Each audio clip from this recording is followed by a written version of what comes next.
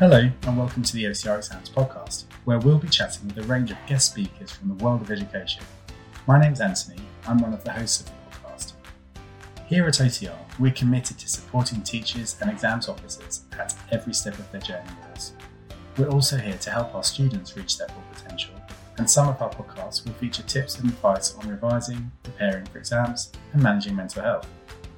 Please remember to like, comment on and subscribe to our podcast on whichever platform you're using, and be sure to follow our other social media channels. We're on Twitter, Facebook, LinkedIn, YouTube and Instagram. Just search for OCR Exams.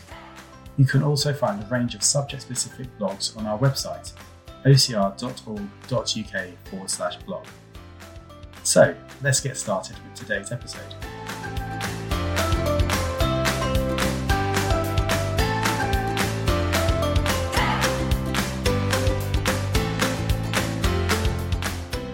Hi everyone and welcome to this episode of the OCR podcast.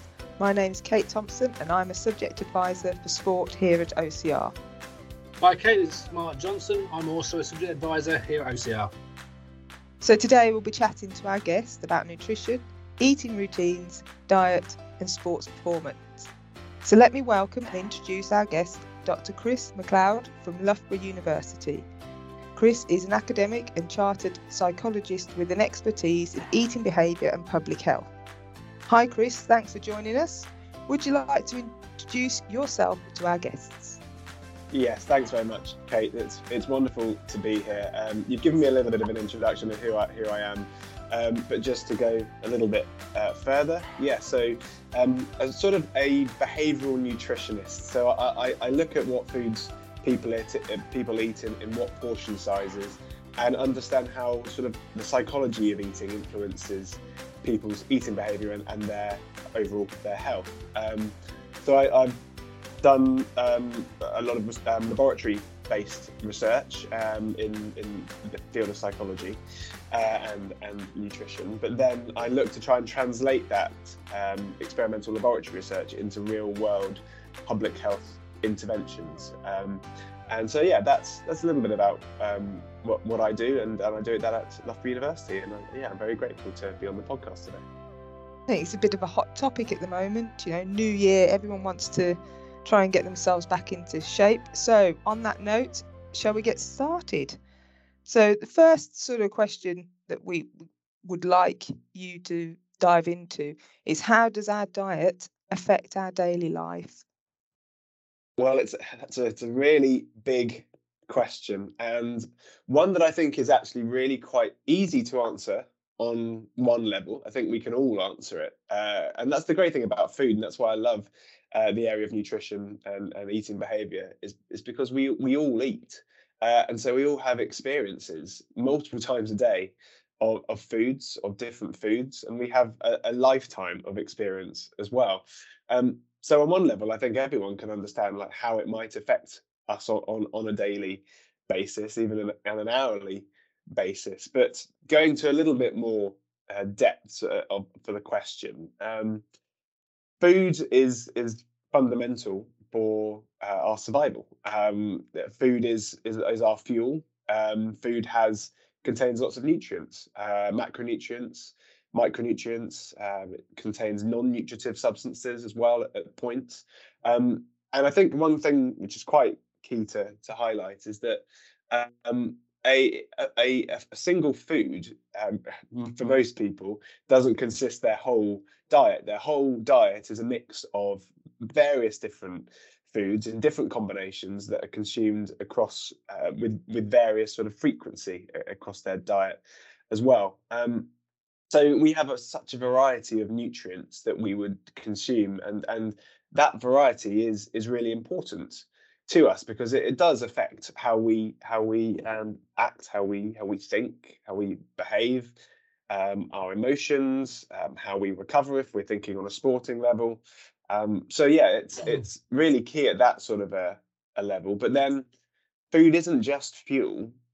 You can think about food as feeling as well. You can think about it as a quite a functional, emotive tool. I always think about ice creams. It's a really great example because I love an ice cream.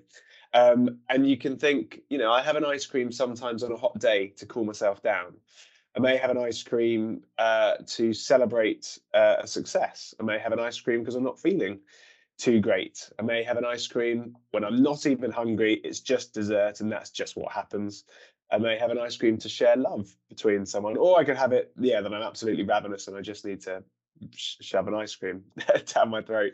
But there's so many different roles that a food plays in our lives as well that can affect us, and it's this continual sort of ebb and flow, this balance of all these characteristics in relation to a food that affects us in each moment.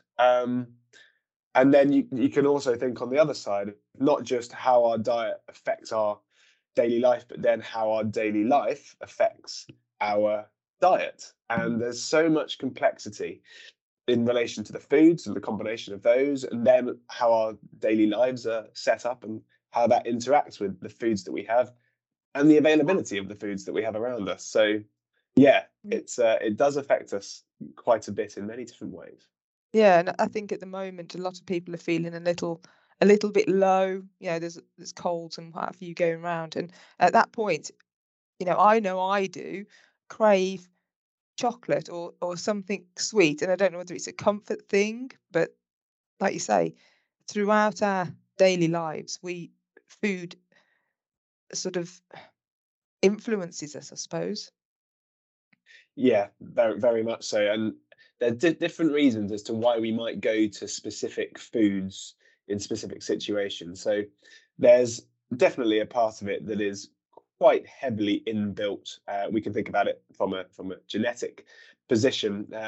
When a baby is first born, its facial reactions to specific nutrients that it might consume are completely involuntary. But whether you have sort of some sugar that you put on a little finger and put to their mouth, or a more bitter substance, they all respond in that way. So that we are quite hardwired in many respects, in regards to going towards a nutrient, and that's both macronutrients, the carbohydrates, the proteins, the fats, but then also there's a research, more recently looking at the fact that there's a potential that we have a drive towards particular micronutrients as well, and we look to get a combination of all those micronutrients, which manifests in us having a particular diet. But then also we've got the longer term learnt behaviors that come in as well. So not just the genetics, not just the more biological or inbuilt systems that we have, but thinking about how we were fed as a child. What were the feeding practices that our parents engaged in to initially offer us food, and then to offer us treats, or to help us if we're feeling sad. And then those learnt behaviors over a long period of time also get very heavily ingrained and difficult to sort of budge. So yeah, there's different reasons again as to why you might go towards certain foods at certain times. So when you were saying that, the way your parents feed you as a baby can have long-term effects on your food choices, what conditions can be sort of helped or can occur because of our diet? Most diseases, or even most good health, can be caused, or can be affected by the food that we have, both in sort of an acute and long-term form. So if I think about the vegetables are very good for our health. They've got loads of micronutrients in them. They're quite low in energy density, so they haven't got much energy in them, which can be helpful for us to be filling, but then not provide a significant amount of energy within them. But they also tend to be not the most liked foods ever in the world, especially for young children. If anyone who has children listening, I'm sure you can reflect on offering vegetables, maybe the first time they had broccoli or something like that, Or Brussels sprouts. Or Brussels sprouts, cabbage, or whatever it might be. And the way that you might introduce vegetables and the frequency in which you do that will affect whether they like vegetables or how soon that they like vegetables. There was a great study by Julie Manella and colleagues some decades ago, which looked at if a pregnant mother was drank some carrot juice while she was pregnant, a group who did that versus not having carrot juice when she was pregnant, the group whose mother had the carrot juice, the child was more likely to like the flavour of carrots 6 months after birth than a group that hadn't had carrots when they were in the womb. So all the way from that point, and potentially even before that, you get the influence of how diet will. How the diet of the mother and the parental feeding practices can influence what foods you choose. The earlier you get in these beneficial nutrients, the better your likelihood is that you are in a healthful or optimal health state, and that can then have a knock on to all of the potential consequences to that. I mean, obviously, kids also just decide all of a sudden, no, I don't like peas, not eating them, but I'll eat carrots. I never liked them before, but I'll eat them now. So, I can draw out from personal experience, Gary, what you were just saying, Chris, about things that mothers eat when they're pregnant. I mean, my older one craves strawberries and ice cream all the time. The youngest one's a complete chocolate addict. The youngest one's just suddenly decided he loves Brussels sprouts. But then on the flip side, it's interesting what you were saying, because I know that my mother craved cheese onion crisps and was eating about 6 or 7 packets a day. From childhood, I hate the smell of cheese and crisps. I cannot stomach them at all. They are my nemesis. So just kind of go a little bit against some of your research there.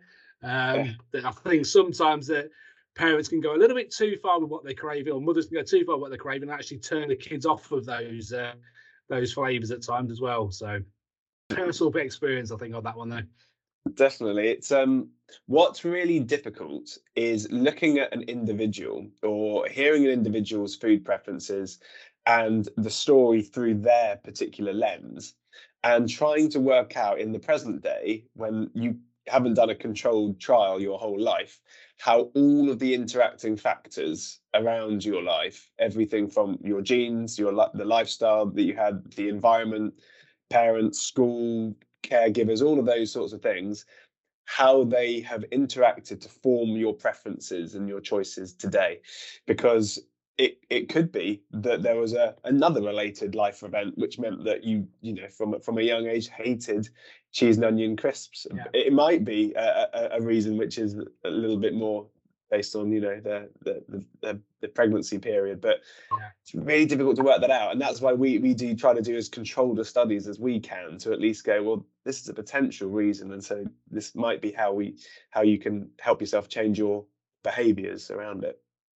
You're talking about sort of changing behaviors and people learning to eat different foods to help their bodies, their health. What about supplements?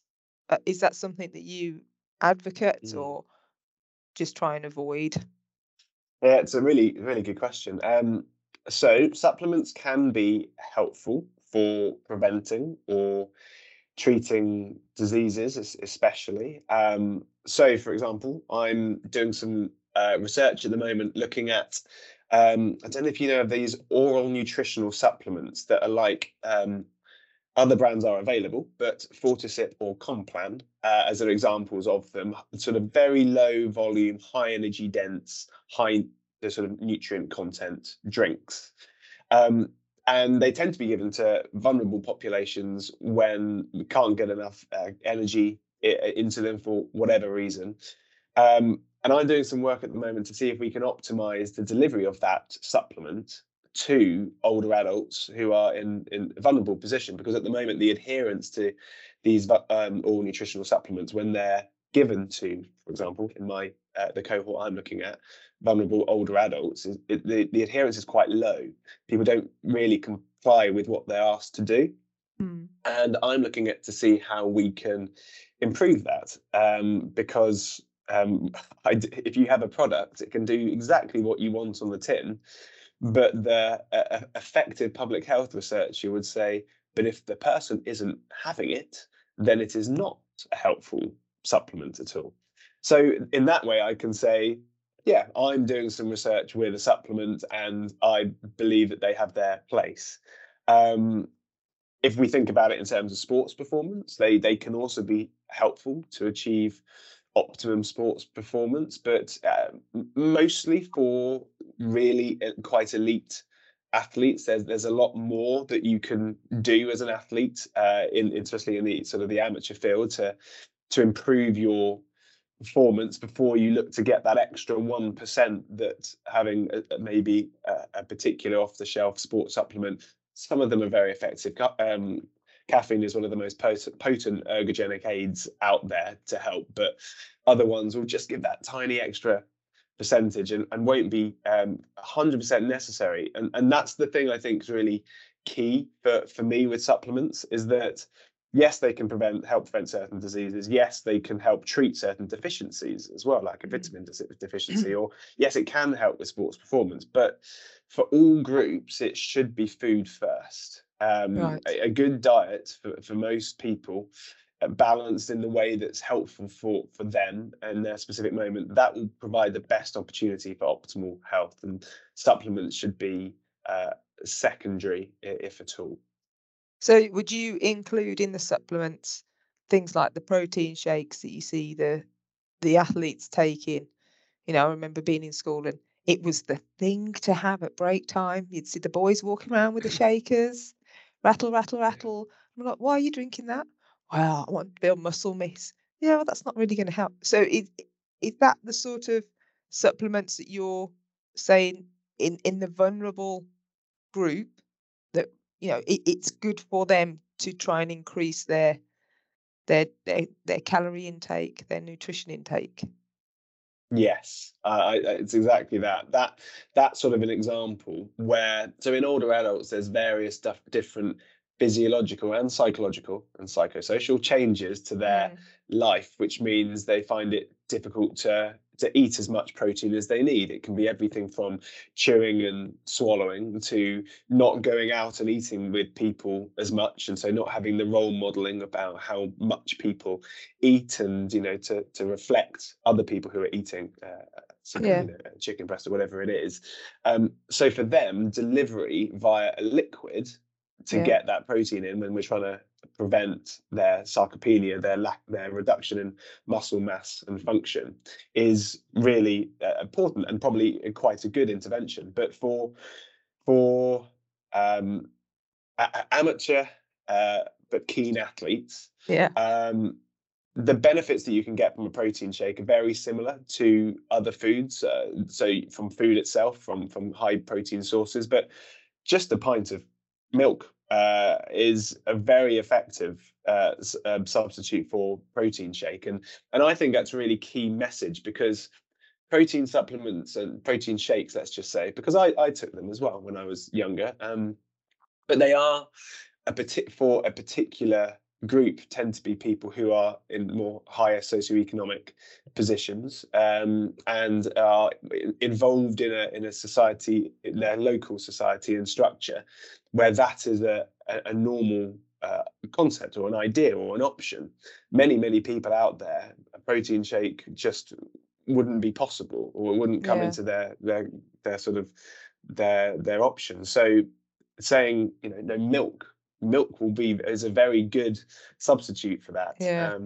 But then again, also, if you are going to have it, not even withstanding that, the key thing about a protein shake, or the protein ingestion that comes from the protein shake, is actually just about the quantity, the amount of protein that someone consumes for their size, for their age, for their level of physical activity, per day. And it's much more important to think about it over the course of a day, protein content, than the really specific timing, unless you are that 1% elite athlete, that it really matters.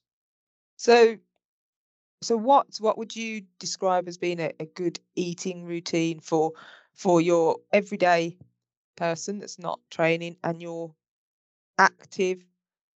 Well, we could do 3 groups, couldn't we? We could do your everyday person, fairly sedentary, to your exercising, 3 to 5 times a week to your elite athletes, what's the sort of eating routines that they would consider? It's a really tough question to That answer. It's very big, sorry. yeah, no, it's very big. So I can either go very general, because then the opposite of that is each person has their own routine at that specific day, at that specific time in their life, for a specific reason Yeah. that would help them. But overall, for most people, regularity but variety is really sort of a key message. So our body does fascinating things, sort of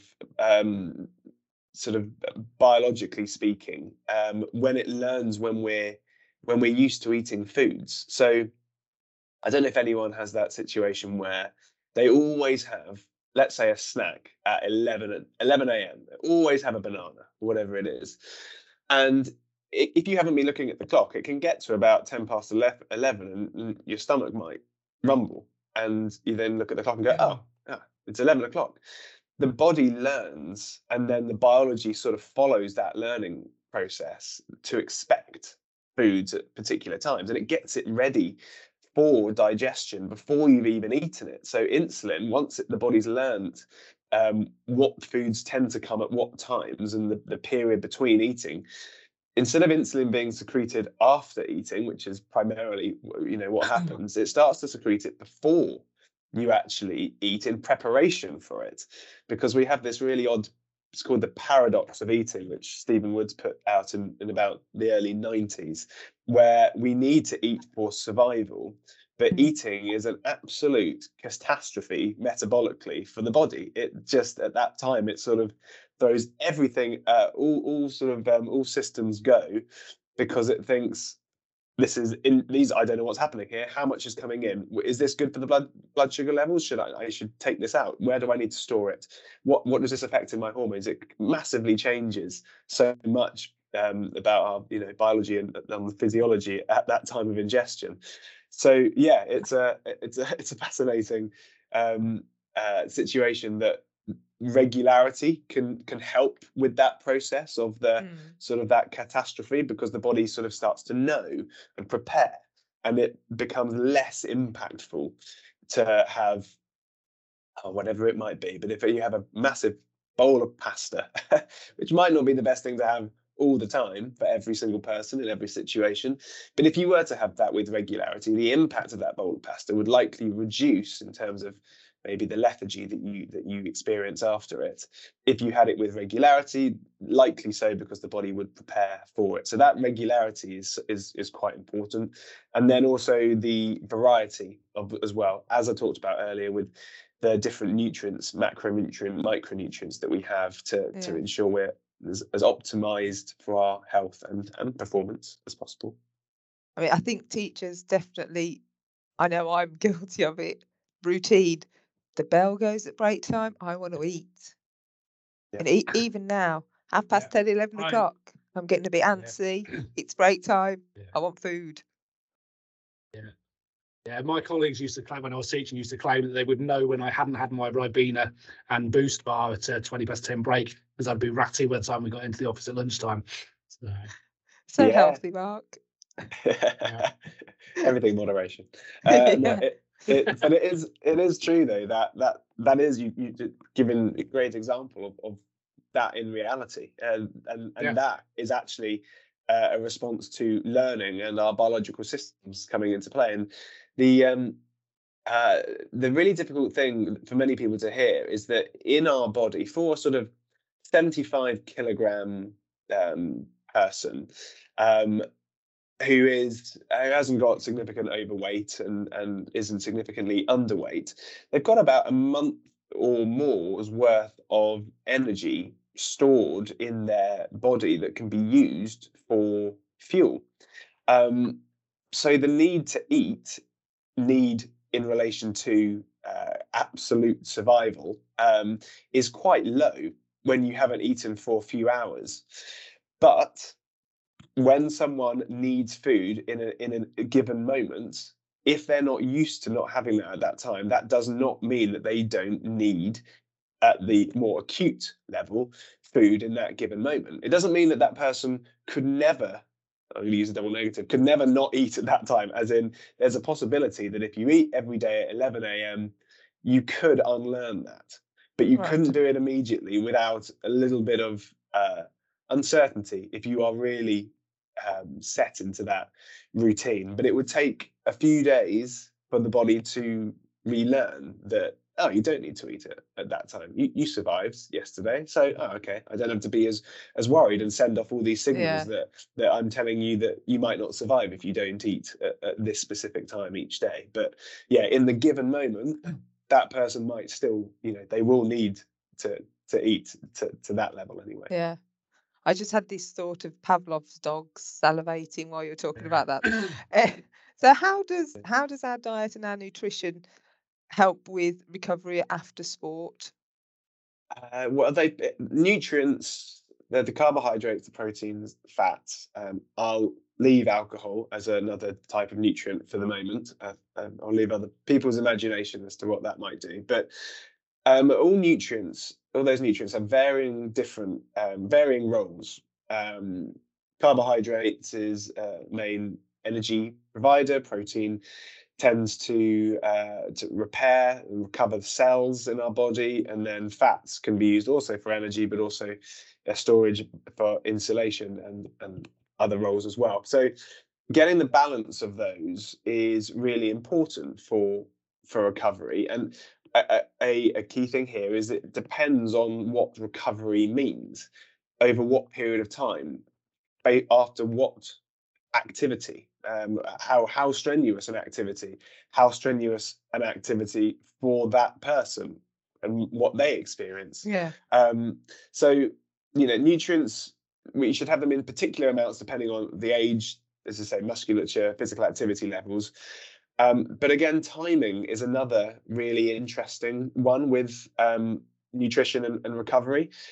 So overall, as I said, for the likes of protein, it seems that sort of the quantity over the recovery period is most important for most people. But for example, on another example, carbohydrate delivery within sport. So if you're at half time in the middle of a football match, and your timing and the timing of that carbohydrate ingestion and liquid is likely to be very crucial for your success, because it is a very the impact of ingesting that carbohydrate and the liquid, and probably some sodium as well, will have an acute positive effect on that performance. Whereas for something more like protein, for most people, and as I say, it's about a quantity over a longer period of time, but the amount that you have, as I said, will depend on what you're doing, who you are, what your sport is, and what you've done. Yeah, I know there's been some rumours flying around where a couple of the Premiership football teams that they've been sort of feigning an injury 25 minutes into the first half to get some energy gels onto the pitch to players. So interesting. It's quite interesting. Yeah, it is interesting. Well, I mean, I do think that always with sport, as with life, we should think about what we have as structures that are traditional, let's say, that are beneficial, and what of the endless possibilities that are outside of that current traditional structure might be beneficial to go towards. So I think optimizing performance by allowing energy drink ingestion for elite athletes during a match seems a fair question to think about how we could put that in. We see it with marathon runners and with the table stations and being able to have that. But then you can go to the further extreme on that and say, well, should sports people have those camel packs that you can put on the back, where your liquid is literally on you all the time, and you have a little a tube that goes to your mouth that you can access at any point? Another possibility. Who knows? Probably not helpful for rugby, but it could be possible for another sport. But then you have to offset the potential that you're then carrying more weight on your body and how that would affect your performance. But I think that we've got a whole load of potential options to continue to optimize sports, and we should keep thinking about that, because we don't want people feigning injuries. We don't want people having to put dishonesty first in order to try and get what they need at that point. So yeah, I think we should think about that more.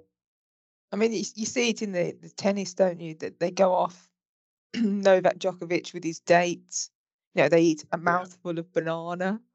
How do you just have to stop at a mouthful? Just carry on and eat the whole thing? But they have that. But then on the other extreme, you've got like your Formula One drivers who sit in a car for 2 hours, 3 hours, and what do they have? Liquid.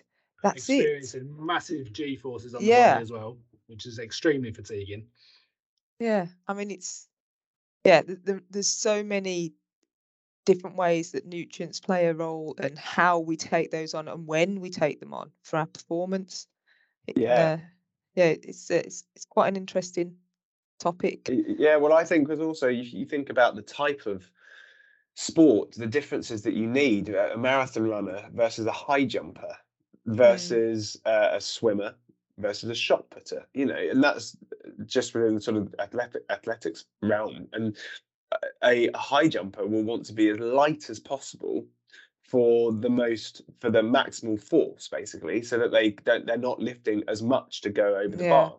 And so I worked with high jumpers in the past to optimize their diet, and whilst for most of the time we would recommend, as with all other people, that a high fiber diet is very good for their health. It's filling as well, but before an event you would recommend reducing your fiber content so that there's I'll put it gently, but nothing sort of stuck and remaining in your system when you're about to perform, because you don't want that extra weight. And when you have certain nutrients as well, it's more likely to retain water in your cells, which again makes you heavier. So there's whereas other sports, that's actually a beneficial thing to have, more carbohydrates in you, more glycogen in the muscles, more liquid as well. So it really does depend on the sport as well. It keeps going. So in terms of the examples you've just given, the rugby player and the shot putter, the swimmer and the shot putter and the high jumper, their dietary requirements are going to be very different, aren't they? In terms of the type of meal, the lightness of the meal, the protein, fiber, carbohydrate ratios, they're going to be very different, aren't they? Yeah, very different, and in energy content as well, and sometimes also the frequency in which they eat as well, and then when you get competitions, because they can, an athlete can have their regular pattern based on when they know they train, and you can eat around that, but the novel environment, the novel context that's provided by match day in on an away location, or when you're going to a championship abroad, even especially where you're not quite sure where let's say the athlete village is going to be. You don't know where it's going to be in relation to the food area, what foods are going to be on offer, when you're going to compete, how many times you're going to compete. So that, and I see it with you gave Novak Djokovic as an example, but tennis tournaments where they can play anytime from 11 a.m.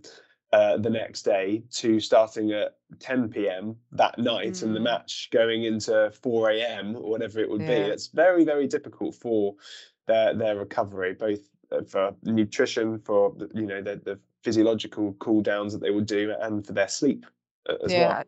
And Andy Murray did vocalise that this year, didn't he, in the tennis, the Australian Open? I mean, it's a fair point. You've got these ball boys and girls that are now at 4 a.m. They've been on the court for 4 hours, and what thought's been given to them? How would you like to see the students today being educated about their food and about their eating patterns and eating habits? So from an early age, it would be really good if schools, so that it doesn't rely on parents, for example, and the access that they might have. But if schools could engage children with food from an early age, and that's everything from having it offered at lunch in variety of foods, to having school gardens where they may grow some food and children can go out and see how food is grown. We had some research at Loughborough University looking at that, and that has a great impact on the children. And then the children sometimes pass on the wish for them to have certain vegetables or fruit at home as well. Yeah. And so it can actually really influence the whole family. And then as the child gets older, I think teaching about nutrients in food and how different foods have different nutrients and how those nutrients help us be healthful and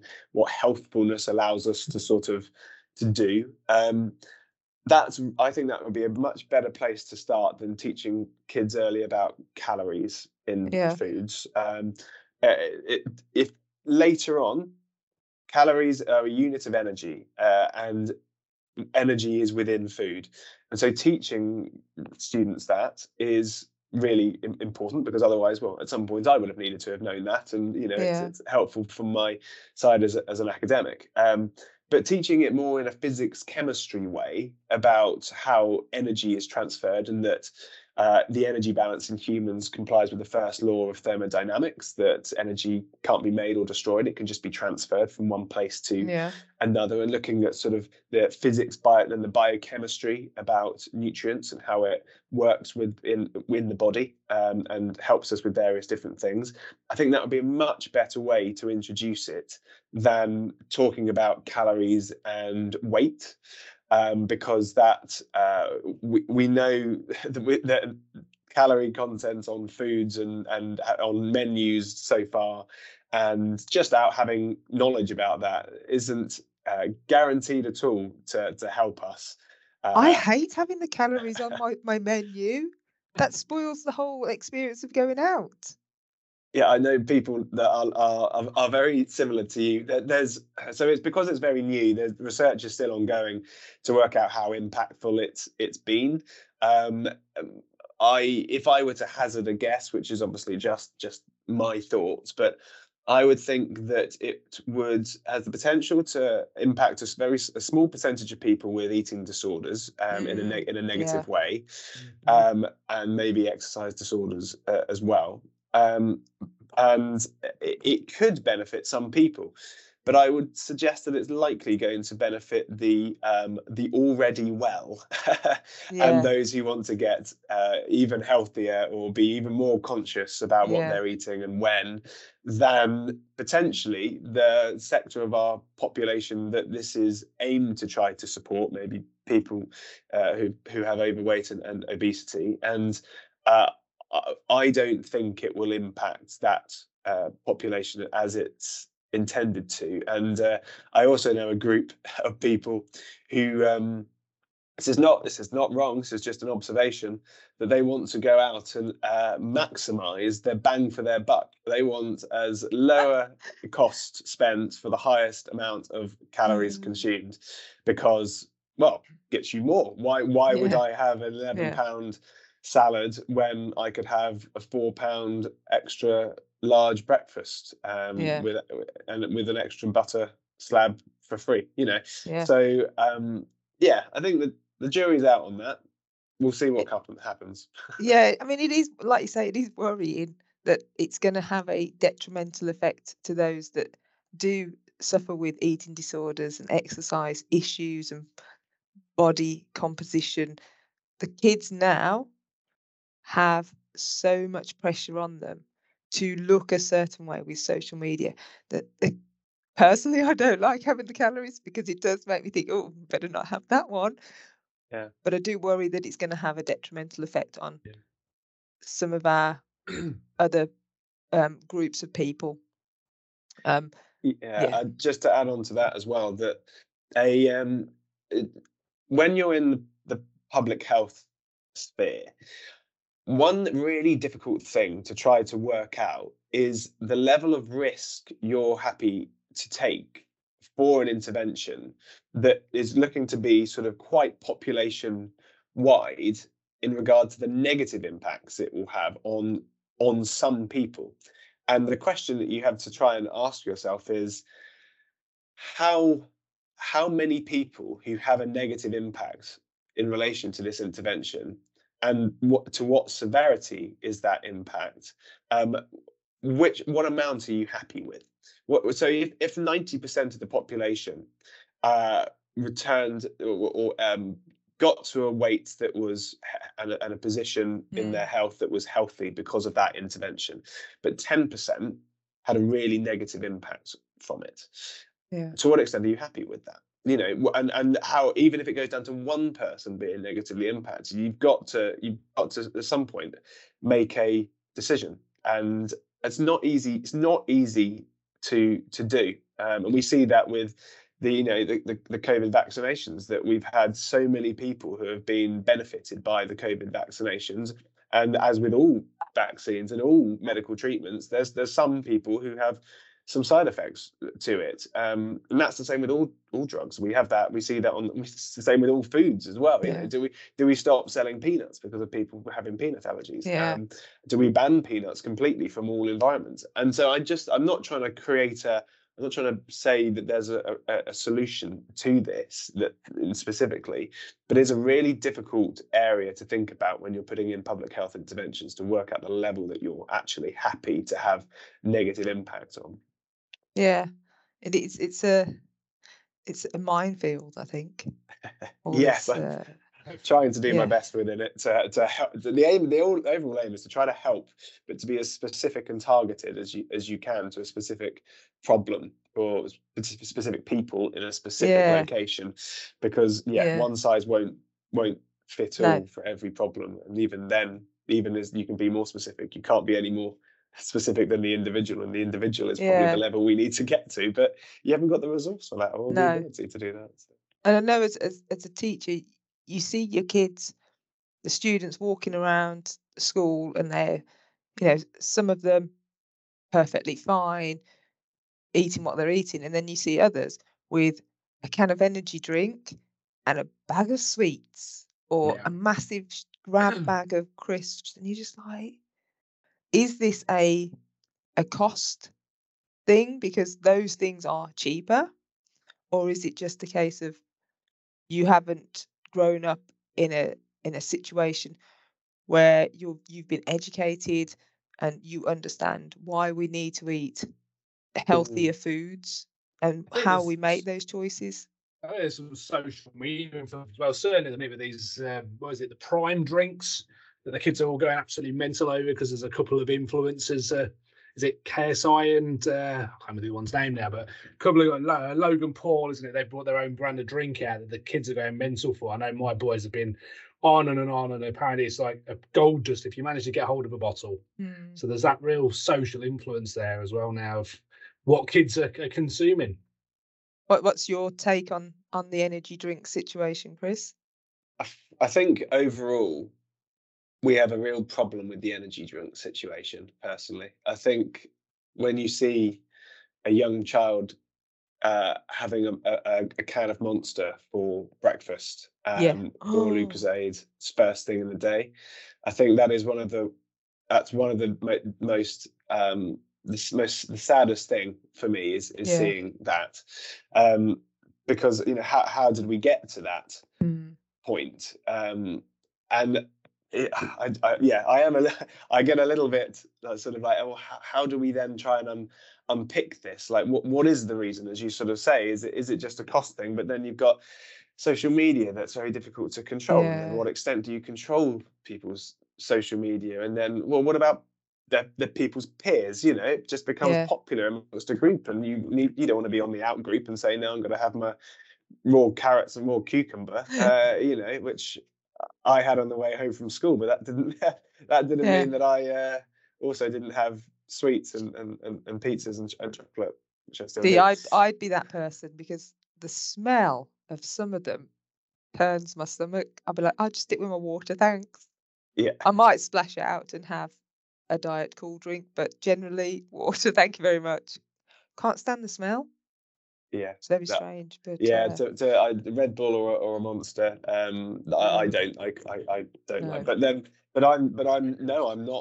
I'm not the everyday person. I'm not the people who, and we really need to try and get a grip on that.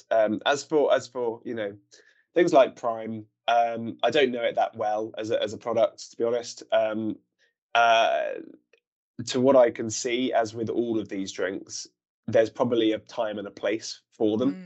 But so if you're recovering after running however long, let's say half marathon, it's probably not from the ones that I saw, the prime drinks are 20 calories. Then they have BCAAs and various different electrolytes in them. You might need a bit more than 20 calories after a half marathon, or if you're trying to recover between sports and you're looking for optimal performance in a way where carbohydrates helps that, then it's not going to be the best solution. But in other times, for certain people, certain places, it might be all right. So I'm not against it as I'm not against foods in their single entities. It's when and who and why it's had, and how much it's a choice and a very targeted choice to have for a particular reason, rather than this is just what I have for breakfast, or I just have it because it's cool and I don't know what it does to me inside. And I always think food first is the better approach. Yeah. Anyway. 100%. Totally agree. Don't like seeing the young people with it in their hand first thing in the morning. No, I mean the research that, so I'll give you to have a open disclosure. From my perspective, I'm doing some research at the moment in nurseries and schools, looking at whether children and the staff at these schools are interested and have any room for potential enjoyment for having vegetables alongside the kids' main breakfast food. So when they come for breakfast at nurseries, or they come to breakfast club at school and they have toast and they have cereal or whatever it is, that as well as being offered fruit, that there's a little pot of raw carrots, cucumber, red peppers. And the research that we're doing at the moment is we no matter whether they ask for it or not, we give that to them, and it's their choice as to whether they have it or not. But we do that for a 3-week period where every day the kids that come in will get that alongside their breakfast. And we haven't got the results yet from the schools, but from the nurseries, where we worked with 9 different nurseries across the East Midlands in the UK, and we had about 360 children involved.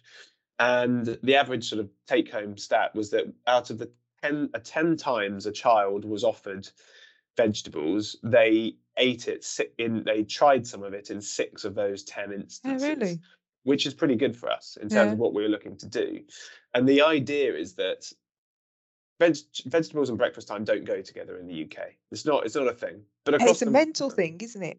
It's learned. It's all learned. It's all completely learned. There's no physiological, nutritional, or reason as to why vegetables can't be eaten at breakfast. Other countries across the world, they are. There's no reason for it. It's just learned, and that learning is based on culture. It's passed down by families. It's reinforced by marketing. There's reasons for it, but there's genuinely no real good reason as to why it shouldn't be. So, we're interested is if you expose children to those vegetables at breakfast time for a 3-week period, afterwards, do they try more vegetables in a unique sort of individual setting where they'll have vegetables at breakfast time more after that intervention than beforehand? So, I mean, I'm on the other end of this, like monster at breakfast. I'm going for how can we actually get vegetables in at breakfast time? So that just hopefully will present how different an opinion I have with the monsters. Yeah, because it's you go on holiday, France, Spain, they've all got and cold meats and cheese. Yeah, I've seen it firsthand recently, Kate. As you know, Kate, I've recently been, I'll say half term, went over to Egypt, and my 12-year-old's quite a picky eater, and all inclusive. First morning he's gone down for breakfast, and he's come back with a plate full of cucumber, and I'm like, cucumber for breakfast? That's a bit weird. And he was like, there's nothing else I like, and he had it every day. He was having cucumber, carrots, various fresh meats every morning because he didn't like any of the cereal or the pastries and things. So he went down that route of like, it's there, I'll try it. liked it, and sort of, well, maybe it's not too weird to have it for breakfast, like you said. Yeah. It is just a learnt behaviour, isn't it? That in the UK, breakfast is cereal or toast. Yep. Or the fried breakfast. Yeah, and this learning that we have, of a food to mealtime, or even a food to context association, like think about popcorn, where immediately pops up with popcorn as where you're going to have it. You know, if you say a roast dinner, what day are you thinking right now that you would eat that? And that just happens across our lifetime. And we do that for all different reasons, and it's not all unhealthy at all. It really goes back to our sort of primal survival days of knowing that a tried and tested route to access and ingest food hasn't led to your ultimate demise. There's been no predation. You didn't find a berry that killed you. So you just why not keep going down that route that you've known, compared to going down the path to the left that you haven't been down before? You don't know if there's going to be berries or honey at the end of it, and you could get killed along the way. And so that maintains to the present day through our learned routines and behaviors, that we stick by them because that's what we know has made us survive to this point. But there are benefits to try and changing that up, and hopefully people will think about vegetables at breakfast, whether it's raw vegetables, whether it's putting it in an omelette, whether grating carrot into a porridge, putting a bit of cinnamon on top and call it sort of like a carrot cake porridge. Interesting concept.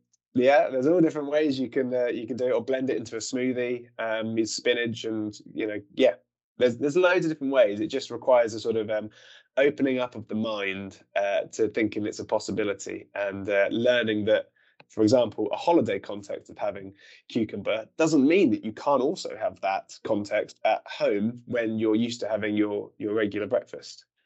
Carrot cake porridge. Yeah. Try it. Have it again. I like it. Great. Some can't leave that one. You can replace you and John Snickers crumpets. Yeah. John loves a Snickers crumpet. Crumpets, peanut butter and Nutella. Haven't tried it. Yeah, I could. Yeah, I mean, I can do it. It's our colleague's post go-to training snack, isn't it? After he goes out for his run in the morning, so he comes back and has. Yeah. Sounds tasty. Yeah. So that's all for our sport and nutrition podcast episode. Thank you so much to Chris for joining us. To everyone listening, I hope you found this episode interesting. Don't forget to share the podcast with your colleagues and students, and please get in touch with us if you need any further support. All our contact details and social media channels can be found at ocr.org.uk/contact.